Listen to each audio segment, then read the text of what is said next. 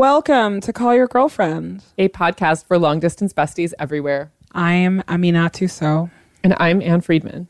On this week's agenda, racial bias in stores and coffee shops and what happens when white people call the cops, whether women candidates should talk about their experiences with harassment or just keep it under wraps. We shake our heads at Shania Twain. Ugh, so unimpressed. Plus, a blood drive update. You are all heroes.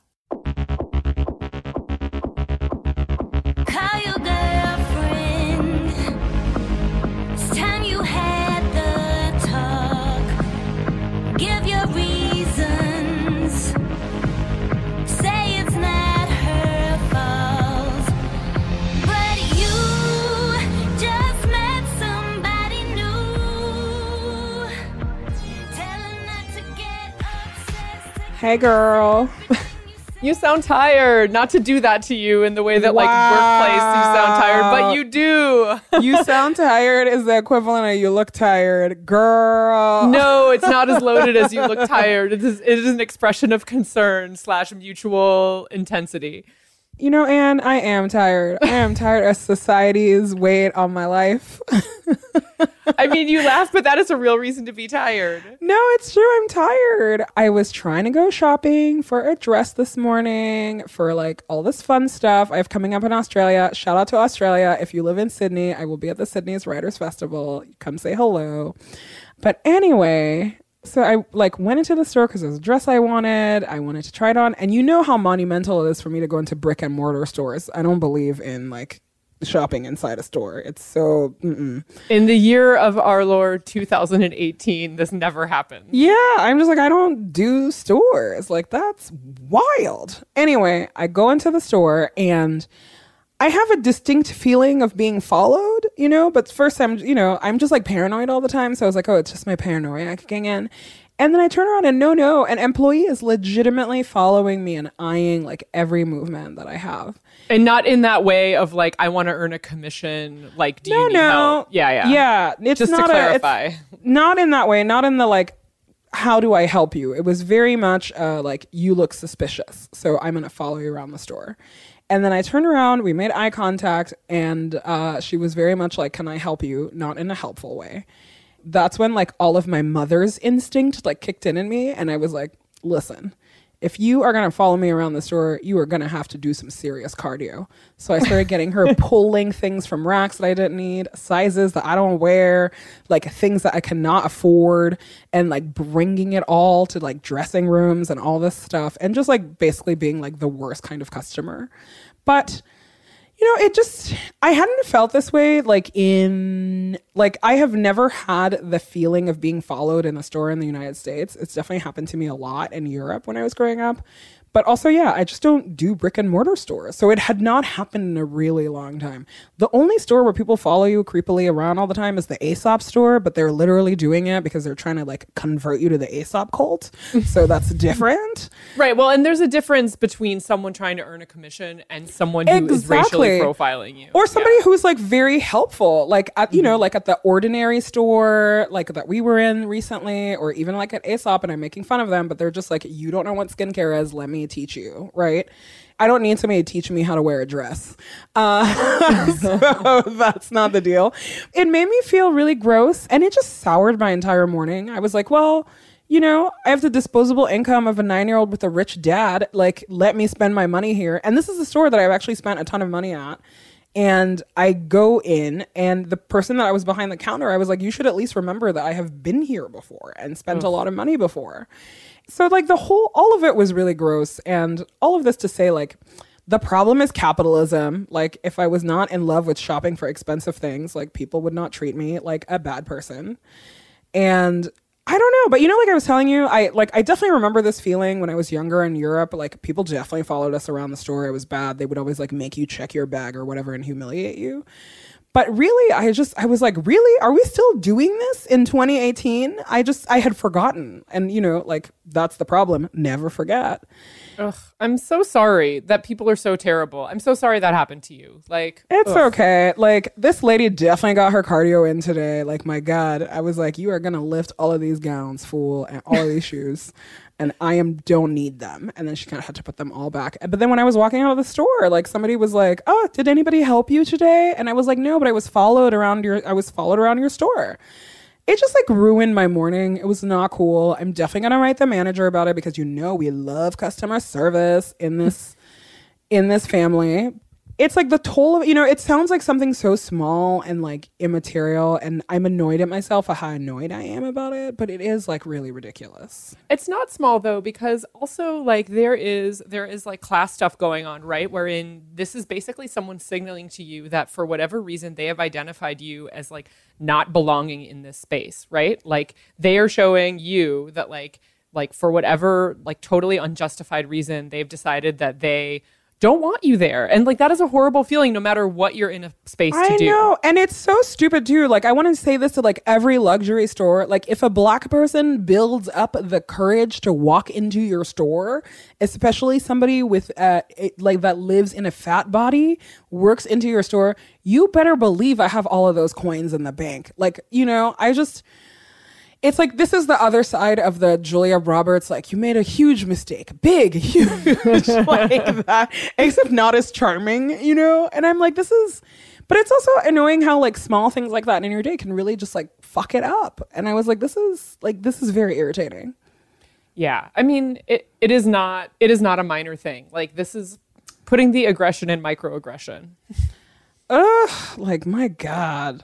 Well, the thing about this that is great is that it did like reminded me that just this weekend here in the United States of America, we were all reminded of the fear of being a Black patron because there's been the story about these two young African-American men who basically got arrested at a Starbucks for being like just Black Starbucks customers. For waiting for their friend to arrive at a Starbucks. Like literally. Yeah. Yeah. And the thing is that like, I'm going to be really honest. I was in Hawaii all last week. And in Hawaii, we don't get the news. I didn't know Barbara Bush had died. I like didn't like the aloha spirit is strong. The like information does not get there. And so I had just seen like a very passing glance at this like Black men get arrested at Starbucks. And I was like, ugh, like, like what's the big deal or whatever, or I hadn't read it. And then like, surprise, surprise, the person was political. And reading their story was like really outrageous, where I was like, oh, you're literally just in Starbucks waiting for your friend, like where nothing costs more than $10 at Starbucks, first of all.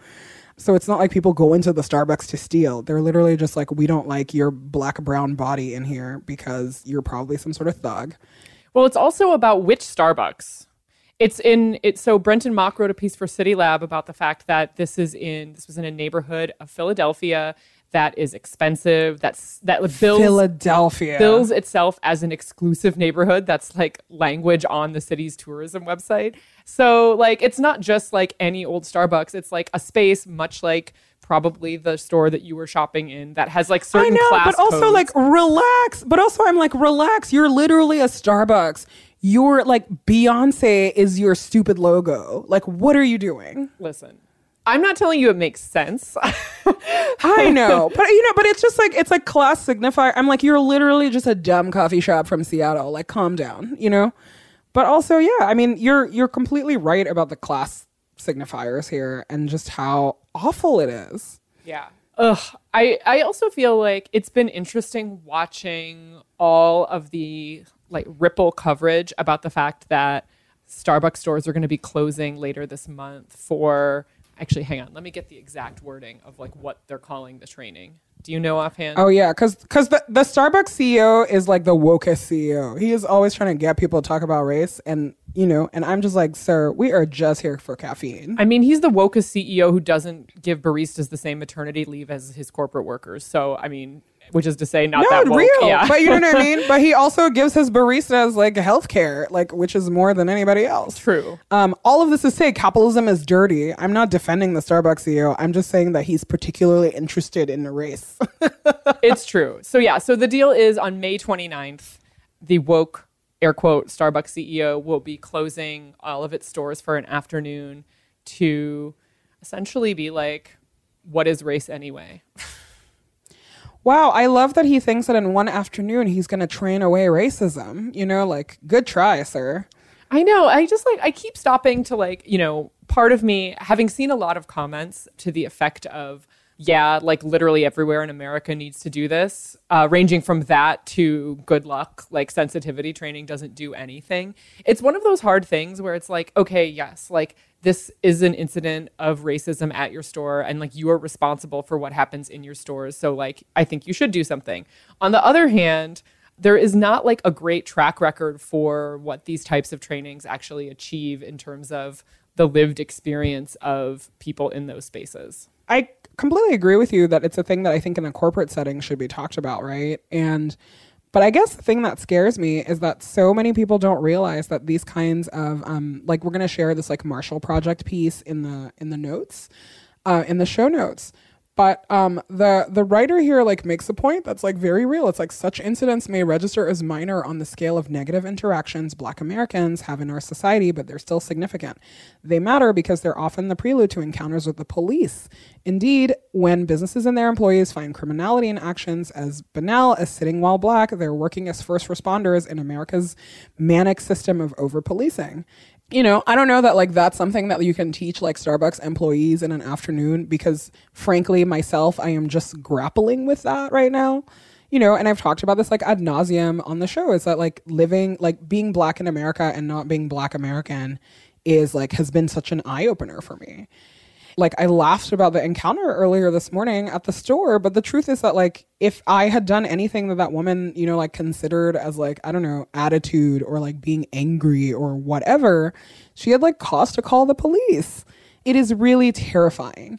And the idea that like a corporation thinks that like they can address that and not address like, I don't know, like widespread systemic racism everywhere at the same time is, I'm just like, everybody is playing with fire here. So while I'm like very much like good luck, like we need to start somewhere, but also we need to be serious about this. And this is why we need to be serious about it, because racism isn't just these like ginormous, I don't know, like throwing people off of bridges because of the color of our skin. It literally starts with you like not wanting to serve us in the restaurant. Yeah, and I think too that some of how this gets talked about is that like Starbucks trying to fix racism on one day in May, when in fact like maybe set your goal, dial back your goal to Starbucks educates employees of all races that calling the cops on people of color does not mean the same thing as calling the cops when, you know, it is like a patron of a different race. And I immediately, when I saw this story, thought about Alex Nieto, a San Francisco resident who was killed by the police in 2016.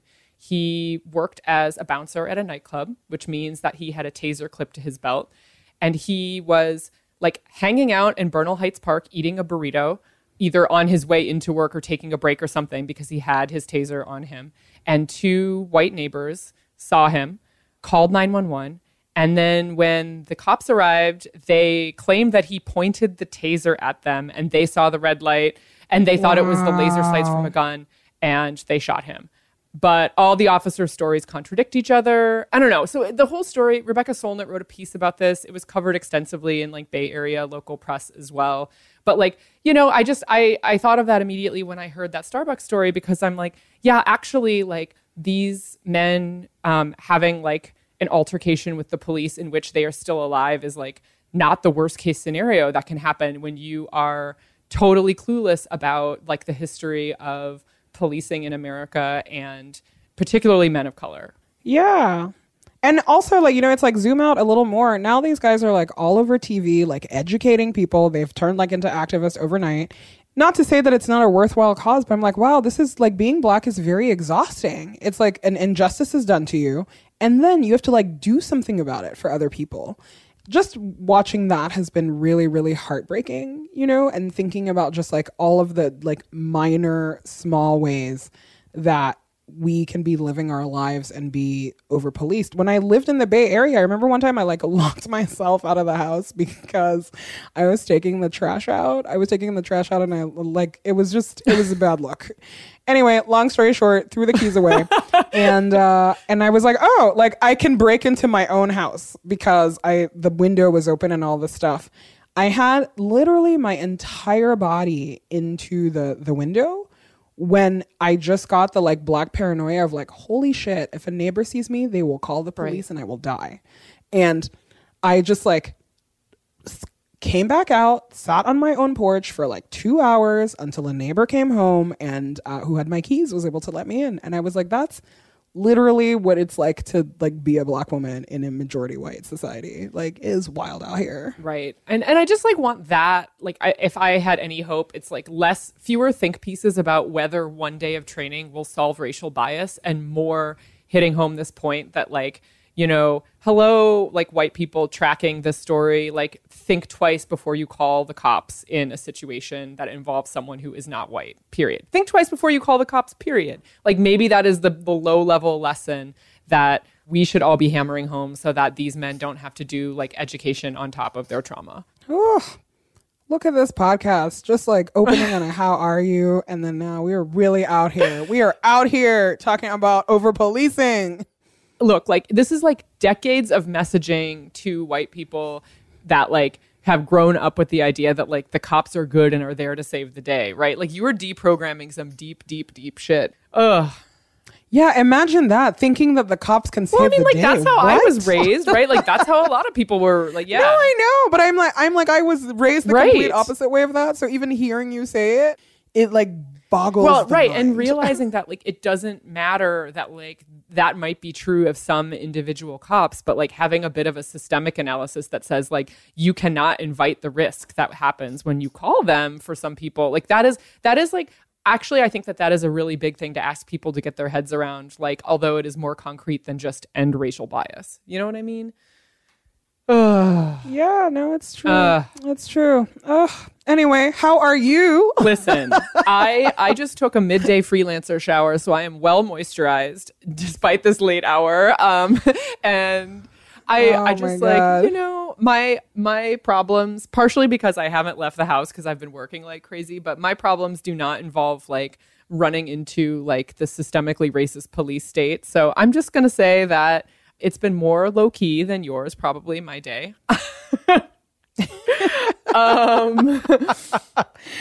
Oh my God, the story of white people. My day has been more low-key than you know yours. what? I can both acknowledge. Better I acknowledge it than like. Can you imagine if I was like, ugh, I have had such a hard day. Like one of my emails didn't go through, and then I had to get on the phone for like 20 minutes and correct something. I mean, I don't know. It is a hard line to walk, right? Like where I'm like, you know, sometimes it's okay to acknowledge that like my problems are just not problems in the spectrum, you know, like it is a healthy thing. I know. But you know, in the spectrum of our friendship, they are problems. It's like not our fault that society is like pits our problems against each other. It's fine. Yeah. Okay. Well, how you doing? How you doing? How you doing, Anne Friedman? Yeah. Can we talk about something like super happy though? Please. CYG blood drive? My God. How, like, I cannot believe. You know, my whole life I've believed that humans are bad people. And that usually bears out for me. But like some people are extraordinary people. Like I just cannot believe how many people have been to blood drives in Austin, New York, DC, Minneapolis this weekend, San Francisco a while back, Los Angeles. I can't believe it. And watching all of you make beautiful content about giving blood every single tweet and photo I've seen has made me tear up because it felt like such a self-indulgent request. And, you know, like very earnest and all of those things. I'm trying to keep it together and not cry. I don't think I've cried on this podcast yet, and I'm not going to start this year. Next year, talk to me. But it's just been, people are awesome. So thank you, CYG family. I am so overwhelmed by how kind you are. And, you know, it's like 1 pint of blood helps up to 3 people. And so many people are getting really excited about, because you get all these text messages when they use your blood. And you get to like follow that trail. It's such an awesome way to do something nice for somebody that you're never going to meet, you know? And you're not just doing it for them. You're doing it for their whole family and their community. Like you're saving someone else's life. So thank you for doing that.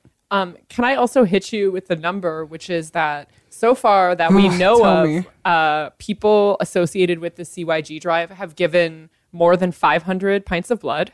Holy moly. Which, if you can... So much blood in my fridge. Listen. We've now rented a whole cold storage facility for all of your blood.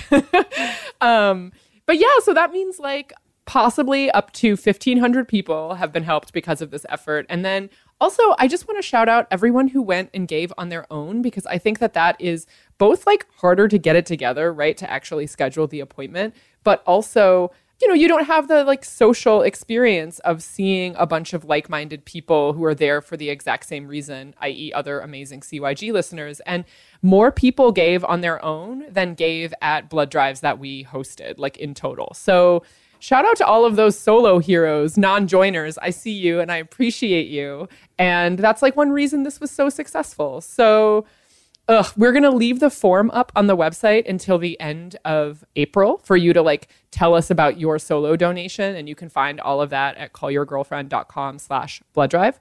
But we'll take that down after April just because, you know, we need to set some kind of boundaries on this. But we hope you all keep giving on your own or with potentially a buddy that you met at the blood drive. Keep giving.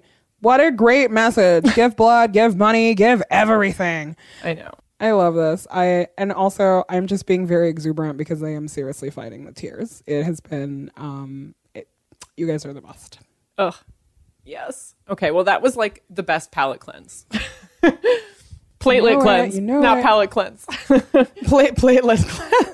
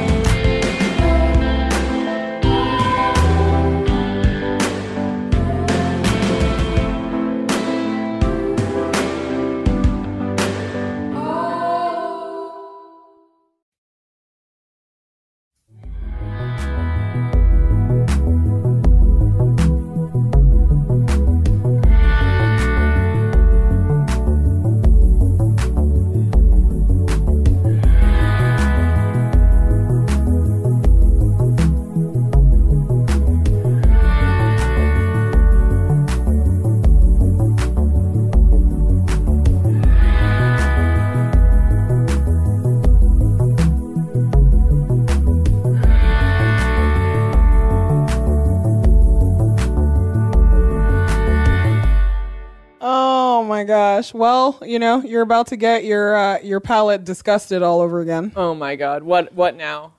Our favorite indoor cat, Jonathan Chait, is back at it.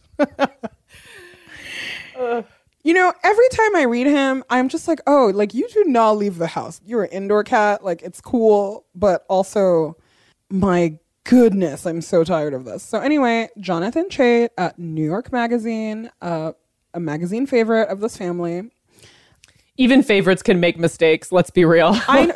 Listen, your favorites make mistakes. And, you know, in this is not my favorite mistake.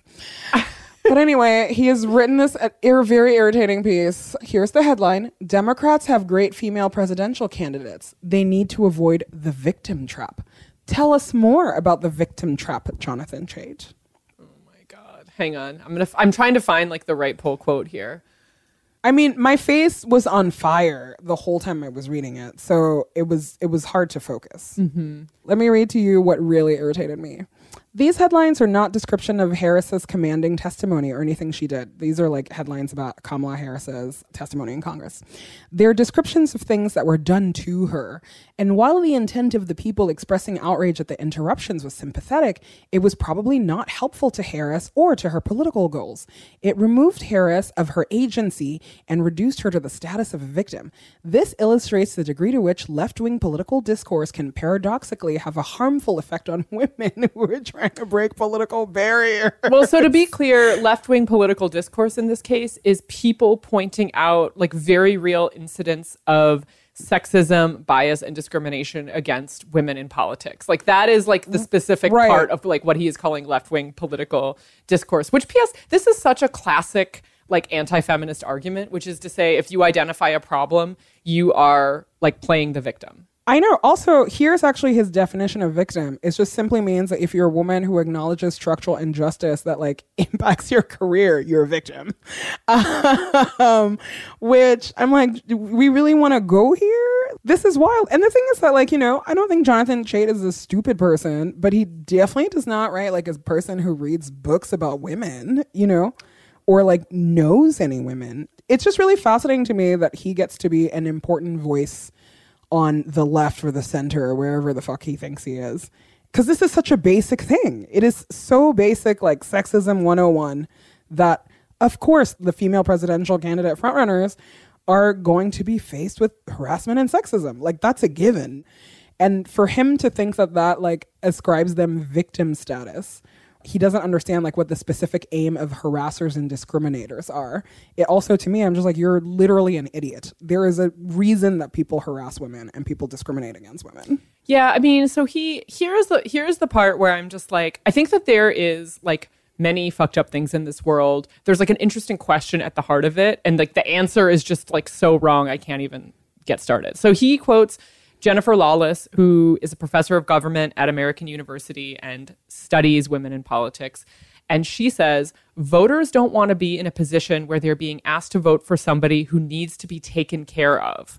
And I think that like, I would have loved to see like some polling about what happens to actual like voter intentions or like opinion polls or public opinion polls after a candidate who is a woman, like, is open about some of the struggle that she's faced. Because what we know from looking at Hillary's career, which, to be fair, cannot be extrapolated to other politicians because she is singular. But which she has acknowledged herself. Yeah. That, like, we don't have this kind of data because literally she's the only one we've let get this far. But what we do see about her is that when she is essentially going through some very, like, public shit that is out of her control, like when she's being hit with a bunch of sexism on the campaign trail and she does mention it as a real thing, or like way back when like, Bill's shenanigans were in the news in the 90s, like her approval ratings are always high at that point. Like, actually, this is not like a truism that whenever women are public about the shit that they are put through, other people's opinions of them go down. Like, I just like I think Jennifer Lawless at American University is probably right that voters don't want to vote for someone who needs to be taken care of. But I think that like a lot of women see women in public office telling stories of what they've had to overcome is not a invitation to be taken care of. It's like guess what? You don't have to take care of me because I got it done despite all this shit. Right. But it's also this thing where like, he's basically saying that like, this is victim venting, right? Ugh. Is that whenever women point out like structural damage of white male patriarchy, we're venting. And it's like, no, that shit is like actually dangerous and affects our lives every day. And the other part is that like, that's literally the irony of what it's very ironic that he's writing this article making that argument, because then it means that us complaining about his article is also us just victim venting, instead of acknowledging that, so we've read a book every once in a while. We would like to see a female president. And there are real structural issues for why we don't have women in power in this country. It's not because they're married to Bill Clinton or complaining about being lady senators or whatever. It's because the system is legitimately stacked against them. And that's something that is worth pointing out. Oh, yeah. And this is like a fucking triple axle that the patriarchy lands every time, which is to say that when someone points out very real structural stuff, they are quickly labeled as the problem. And, we are both mega fans of the scholar Sarah Ahmed, who both in her book, Living a Feminist Life, but also on her blog, Feminist Killjoys, has talked quite a bit about complaint. And when people make a complaint against the system, when they're like, hey, look, like sexism is real, or I was discriminated against, or someone tried to silence me when I was just doing my job, i.e. giving Senate testimony, they are labeled the problem. Like quickly, the problem is not, hey, guess what? United States senators are being shouted down when they're trying to do their job. The problem becomes a United States senator has spoken up about the fact that she's getting shut down. And I think it's possible to acknowledge how that works so quickly in real time that it probably does affect voters. But that doesn't mean that like these candidates are assuming the status of the victim. And it doesn't mean that all discourse about the problem is like endeavoring to turn them into victims. Right. And the thing is this, is that like I have serious policy issues with a lot of these women candidates who are running in the same way that I had them with Hillary Clinton. And that's the stuff that like, I'm like, which woman doesn't want to talk about that? I'm like, that's what we want to talk about. But the truth is that even when Republican women that I don't give a shit about are running, I see the sexism that they're confronted with. And it's okay to point that out. And you know, and the other thing too about this that's very insidious is that like, sure, Jonathan Chait is like, you know, he's like a New York elite media like writer. So we all assume like best intentions from him. But there is a little bit of self-interest when like a man tells you that a sign of strength is just like submitting to sexism every day. Yeah. You know? And that's something that is like worth pointing out. The other thing that I will say about Jonathan Chait specifically, and a lot of these like online dudes that are always mansplaining you, is that they have the thinnest skin themselves. And so it's really interesting for them to like tell women all day long that we should just like shut up and take it when they get so annoyed when somebody points out like a missing comma in one of their arguments. And, you know, I'm just like, you don't have to tell women that like we are not strong enough. The truth is actually that like we're too strong. And if we complained more, we wouldn't be here. But there's a reason for why we don't complain as much as we should, because people will tell us that we're victimizing ourselves. It's very irritating. Yeah. And like, and this, the thing about this article, and this is what I meant about it having some interesting stuff at the core of it. Like, I do think it's interesting to talk about how it is received when women or anyone in public life points out the structural ways that the deck is stacked against them. I think it's interesting to say, look, like, we don't think silence is a great option, but let's look at what happens when they call it out. Like, that's an empirical thing, right? But if you have a track record of basically a kind of centrism that tells women that, like, actually, it's not as bad as you think it is, or maybe you should just try being quiet, then I would offer the humble suggestion that you were not the person to explore that issue. Perhaps someone who has a history... Don't mansplain me. Exactly. Perhaps someone with a history of like supporting the fact that microaggressions and like just aggressions are real should be the one to tackle this issue. I have lots of ideas for things to write that I know I am not the person to write it. Like, this comes from being an editor for so long, where I'm like, I would really love someone to tackle this issue, but for various reasons, be they my ability or my identity or like even the outlets where I write, I know that I am not the person to write that. And like, sometimes the answer is the topic is valuable. Yeah, let's talk about what happens when women talk about suffering harassment.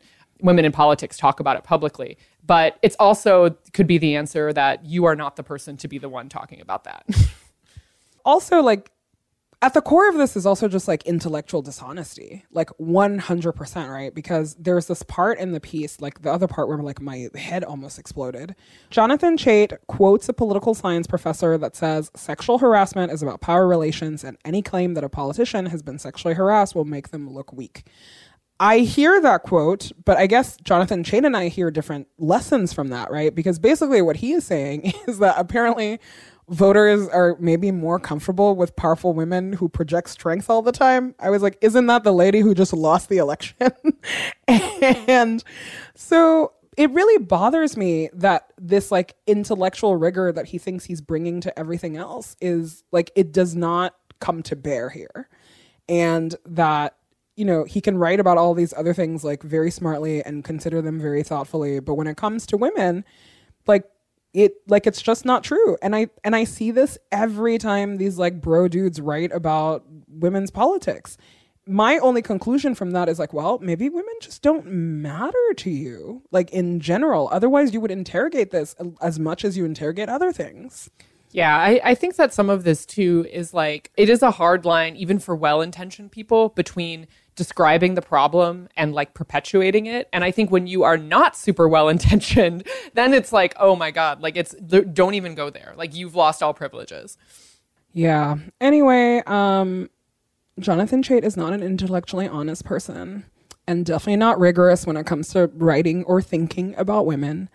And good luck to all the female candidates in 2020 and beyond. Oh my God. Yeah. And also, like, good luck to everyone who is trying to draw some broad-based conclusions about this stuff when we actually don't have enough women at high enough levels of politics to have meaningful data. So, like, just, you know, we always talk about being critical readers. When you see someone making broad statements about what works or what doesn't in terms of how women candidates position themselves, just know that the data isn't there, like, for anyone. I know. And also, like, the thing that is unfortunate, as you pointed out, is that this article actually makes, like, great points about how victimhood makes you, like, a lefty hero, but it frames you as weak among the general population. That's something that I would like to explore more. But no, we're stuck in Sexism 101. Future episode for us. Future episode. You know, we should just start a podcast called This Article is Trash, and we go through like one article a week. We're all, yeah, right. Like, I feel like we have to really check ourselves in order to keep this podcast from becoming like we trash a man who has said something like completely offensive on the internet. You know, are like, we trashing a man or is he trashing himself? We are pointing out a man trashing himself on the internet. That's what I thought. So the podcast is actually called Don't Trash Yourself, where we point out how people have trashed themselves. Don't trash yourself.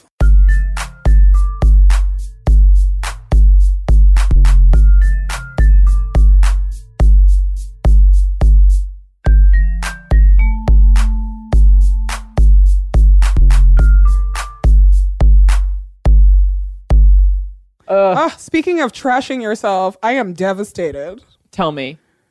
So, you know, like, my once Shiro, Shania Twain, like, country Shiro, Shania Twain, is, like, acting a fool right now.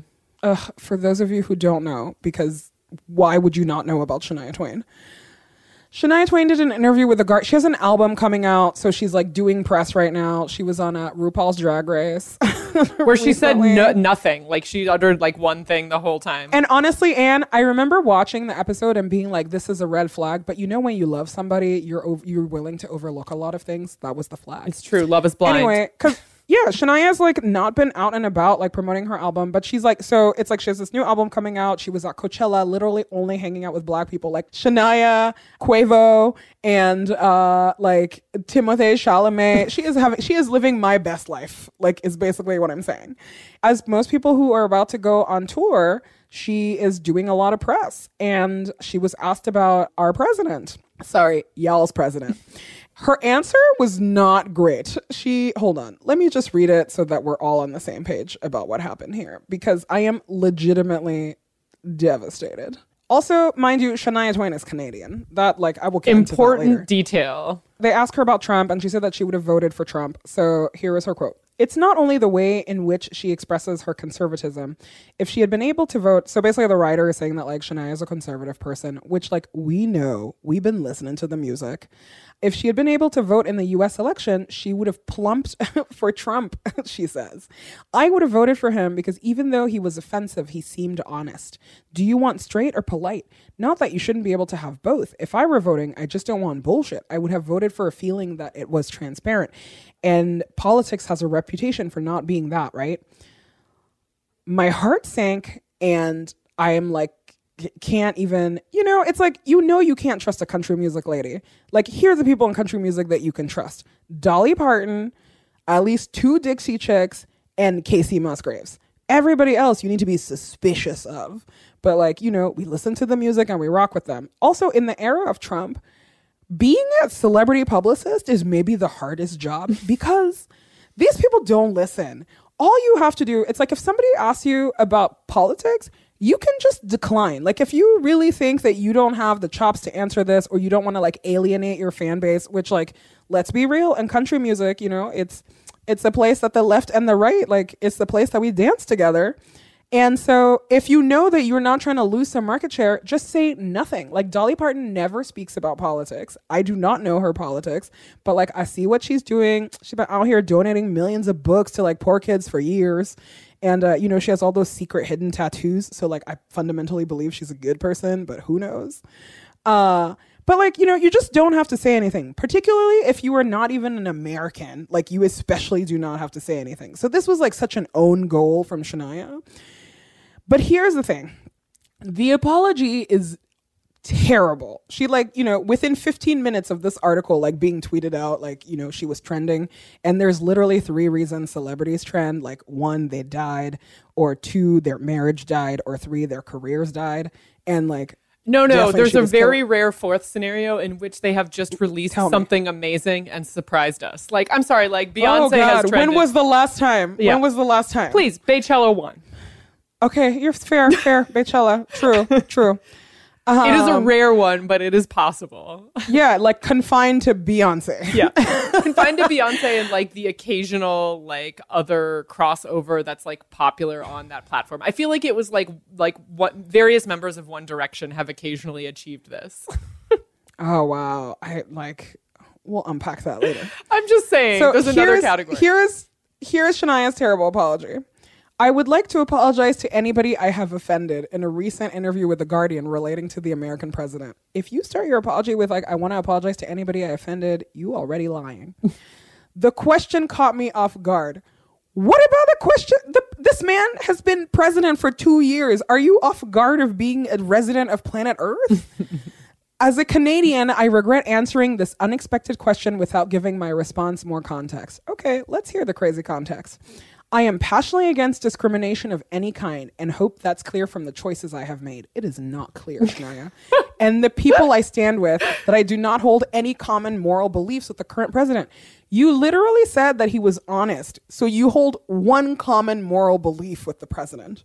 I was trying to explain in response to a question about the election that my limited understanding of what the president talked about to a portion of America, like an accessible person, oh my God, they could relate to, as he was not a politician. This, first of all, Shania Twain did not write this statement. Anyway, my answer was awkward. Who are these adults that cannot have conversations about politics? It's like either get in the ring or get the fuck out the kitchen. But certainly should not be taken as representative of my values, nor does it mean I endorse him. You literally said you would vote for him. A vote is an endorsement. You're a public figure who said you would vote for him. That is the exact definition of an endorsement. That's the definition of an endorsement. And I learned English when I was 15. I make music to bring people together. Ugh, you used to. My path will always be one of inclusivity, as my history shows. First of all, I am really, truly shocked that a Canadian doesn't know how to formulate a good apology. Like, that is a stereotype that I held onto for a long time, and my world is shattered once again.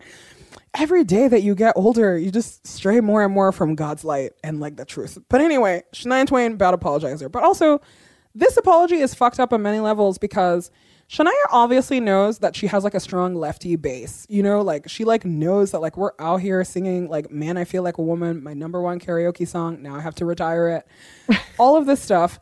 But she wants to have it both ways. You literally can't say that your path is one of inclusivity and that you like your values are good and you can't articulate your values. Also, it is so like, I'm sorry. You know how I feel about like celebrities saying dumb shit all the time. If you don't have an answer to something, just say that you're not going to answer it or ask your publicist for like a one-liner of how you answer this. That offends me to my core, that an adult woman can be like, I don't have opinions about politics. Then shut the fuck up about the politics. But then the other thing about this apology that's really messed up is that you can tell that she's trying to play both sides, and the truth is that like her tour is not sold out. So like way to rock the boat before the tour is sold out. But now everybody's angry. It's like the people on the right that like her are angry because she's not doing a full throat endorsement of like their president. And the people on the left are angry because she made us boo-boo the fool. And now we can't sing Man, I Feel Like a Woman at karaoke anymore. Oh, man, I feel like a totally half-assed, horrible answer to a question I didn't have to answer in the first place. Yeah. Shania Twain, this does not impress me much. Like, Twitter is the worst thing that has happened to me vis-a-vis celebrities. Like, do not follow your faves, like, ever. Just ever. Because they will all disappoint you. Did you read the last like little kicker quote of this article? So she doesn't get into this stuff. It's like the second to last paragraph of this profile of her. And the very last line is, I'm comfortable in my own skin. And it's like, you just said so much, actually, like so much about that previous paragraph, like with that line. And also like, maybe in your own skin, but like not so much in your own ideas about the world. And you're right. Like, who are the publicists who are not at least preparing you to answer broad questions about this presidency, about Me Too. I don't think it's fair that women who are entertainers are asked to answer questions about Me Too at a greater rate than male entertainers are. But guess what? Also, this is a thing that's happening in our culture right now. And if you want your music to be consumed and like appreciated alongside like other things that are happening in this moment, not as a frozen in amber time capsule with its thumb out in the desert in an amazing leopard print jumpsuit with a hood, then you have to like own that and like want to actually engage in the current dialogue. And so like, yeah, I know. Prep for it or not. When I Am King, in order to become a celebrity, you're going to have to pass like an exam. Like you need to know current events or we don't let you be a celebrity. Because I do think that it's kind of like, I always hate it when reporters ask celebrities like, you know, their opinions on things. Because the truth is that a lot of them like do not have opinions on anything. You need to sell out the arena, and now you have managed to make everybody angry at you. Like, what was the point of this profile? Can I just say, though, that not having an opinion is a luxury. Like, if you are someone who has the ability to say, like, I just don't have an opinion about one of the major, like, defining political things of our day, it means that you are like acknowledging that you are not personally affected, that you either so wealthy or so privileged as to be insulated from the effects of major political shit. And I'm like, that is not a good look, like for public figures or for private figures who are just trying to be like, no opinions here. And also like having a platform is a responsibility. And I know that like all these people are like, I'm just famous and I'm not here to like teach your children manners or whatever. And like, I agree with that. But also the truth is that if you're going to sit down to talk to The Guardian about finding your voice, which is literally what the album is about, you better have found your voice because they're going to ask you to use it. So it's just, you know, I'm just going to go back and focus on my favorite Shania moment of all time. The fact that she married the husband of the woman who stole her own husband. Like, I'm just going to focus and visualize on that because that is a top 3 most gangster shit in the world. Has she sold her life rights? Can we watch that as a movie sometime? Because that would be so great. Oh my God. Her Oprah interview when this happened was like so epic because yeah, she was like married to the guy who like produced all of her albums, Mutt Lange. LOL. You know what they say about lying down with fleas, Anne. Anyway. Wait, lying down with dogs. Sorry, lying down with dogs. I don't speak English. Lying down with dogs. And then the lady that Mutt had the affair with was her assistant, but also her best friend. Oof. Don't make your best friend your assistant. They're going to resent you and then steal your husband. But also, like, this is how rich Shania is, that, like, the assistant was, like, watching her estate in Switzerland because I think, like, Mutt is from Switzerland or some shit. So they had, like, a chateau there. And she like stole her husband and then they were pregnant at the same time. But then she like Shania took her husband and the other lady's husband is hot, like very hot. So like, I think all in all, Shania won. But also, you know, this just also reminds me that Shania Twain lives in Switzerland. And I'm like, yeah, of course you don't have opinions about everything. Literally only bad people emigrate to go live in Switzerland because Switzerland is problematic. She has like a vanity geotag on her Twitter in Timmins, Ontario, but we know the truth. We know the truth. We know the truth. But anyway, this story is juicy. Lifetime, make the movie ASAP. Shania.